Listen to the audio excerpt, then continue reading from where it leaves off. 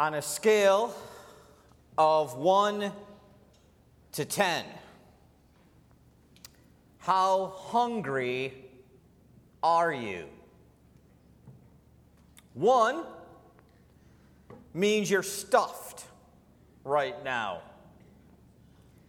10 means you are famished.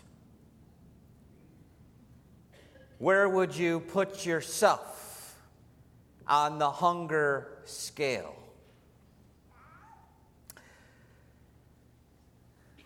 Before I moved my daughter into her dorm room in Tampa, Florida, almost 2 years ago now, I made a special gift for her. Though I wouldn't say it was as much for her as it was probably for her roommates and her suite mates.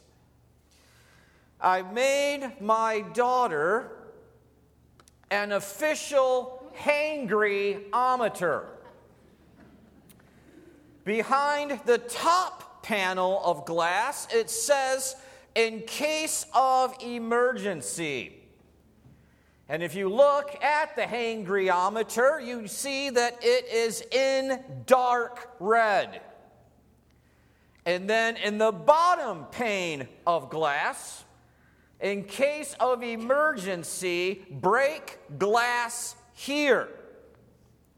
And in that quadrant is a real full-size Hershey candy bar.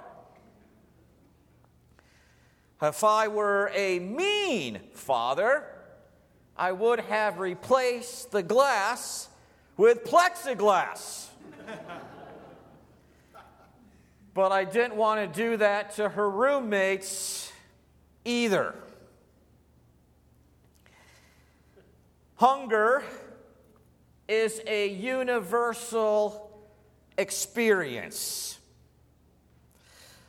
We all understand the need to feed our bodies.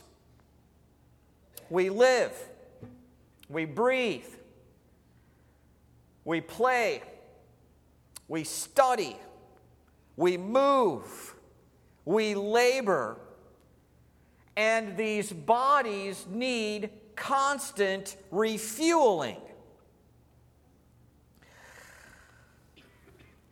Even the littlest among us know the pains of hungry tummies, and they let everyone around them know. Our bodies need regular nourishment. In fact, our bodies need food to live. The simple truth is the same with our souls also. The human soul, it's not confined to one particular organ, but it really encompasses the entirety of our being. The human soul needs nourishment. Like our bodies, our souls grow weary and get tired, and they get worn down. The stresses, the strains, and the struggles of this broken world and broken life take their toll on the soul. And as a result, we experience a different kind of hunger. A hunger in here.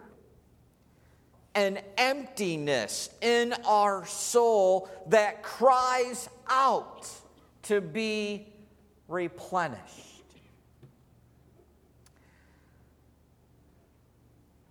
It's not interesting, I should say, that even many non-Christians seem to have this sense that the soul needs fed. In fact, Dr. Ryan McDowell, who is a psychotherapist, teaches on meditation and transformational healing. She has authored several articles and speaks at conferences around this country. And in 2009, she even wrote an article called 50 Ways to Feed Your Soul. It was interesting. Some of her suggestions of the 50 are have a pillow fight, take a walk in the forest, smell a baby. Be careful with that one. Swim with dolphins. Finger paint. Play with a puppy. Make snow angels. Not. Sing in the shower. Smell a rose. Talk with the angels, though she never says what to say or how to speak to them. Surrender to love. And again, she doesn't really define love or what it means to surrender to love. Or she says, forgive yourself fully. Now, don't get me wrong. I enjoy a good pillow fight, a walk in nature,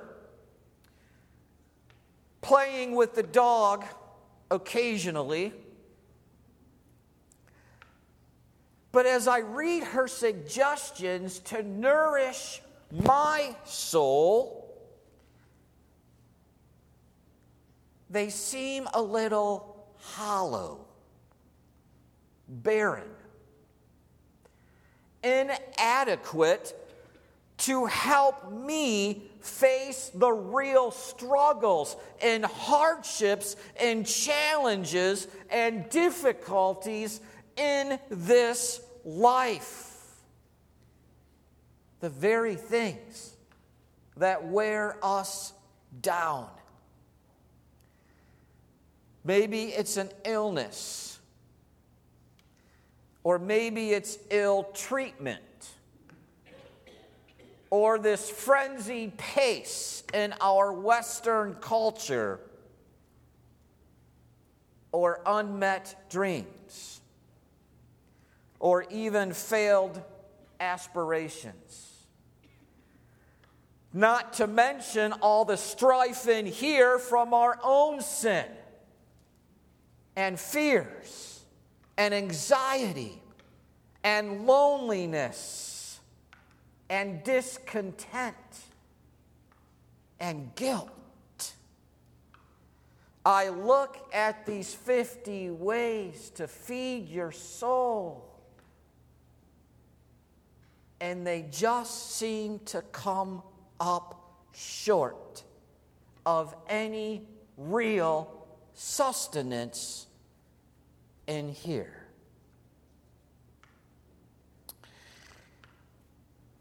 And so our souls get parched. And our souls desperately need nourishment.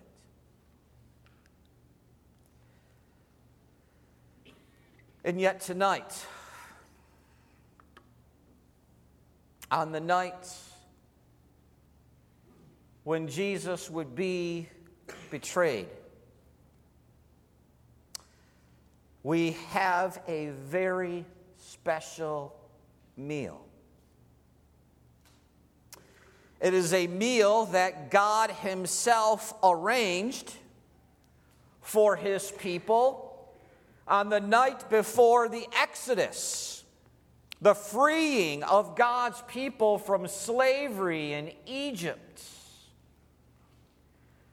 And for thousands of years, for generations, the people of God have been eating and drinking the Passover meal as a remembrance and as a testimony to the goodness of our God and his acts of salvation. But on this particular night, some 1,500 years after that first Passover, Jesus took the unleavened bread on the table, and he said, "Take, eat. This is my body." And then he took the third of 4 Passover cups of wine, and he said, "Drink of it, all of you. For this is my blood of the covenant, which is poured out for many for the forgiveness of sin." Bread and wine, body and blood, for the forgiveness of our sins. And whenever there is God's forgiveness of sins, there is also life, and there is salvation. Martin Luther, in his Large Catechism, when he was basking in the grace of this Holy Supper, said that this bite of bread and this sip of wine is food for the soul. Food for the soul. In this journey here unto life everlasting with Jesus, a journey that is so trying and tiring and exhausting, Jesus gives us himself. Himself to sustain us and to nourish. Food for even the hungriest of souls.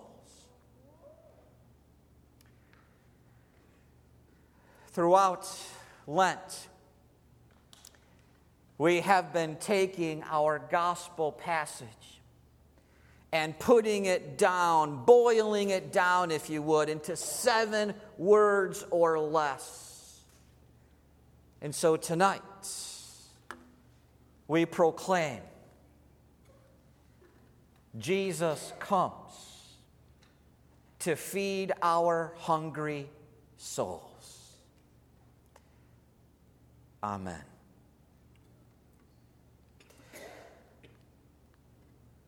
I have some here and practice questions for us to reflect on as we sit with his words tonight. What aspect of the Lord's Supper is especially meaningful to you? And how has Jesus' table made a difference in your walk with him? And is there a 7-word confession that comes to your mind? Go ahead and reflect on these now.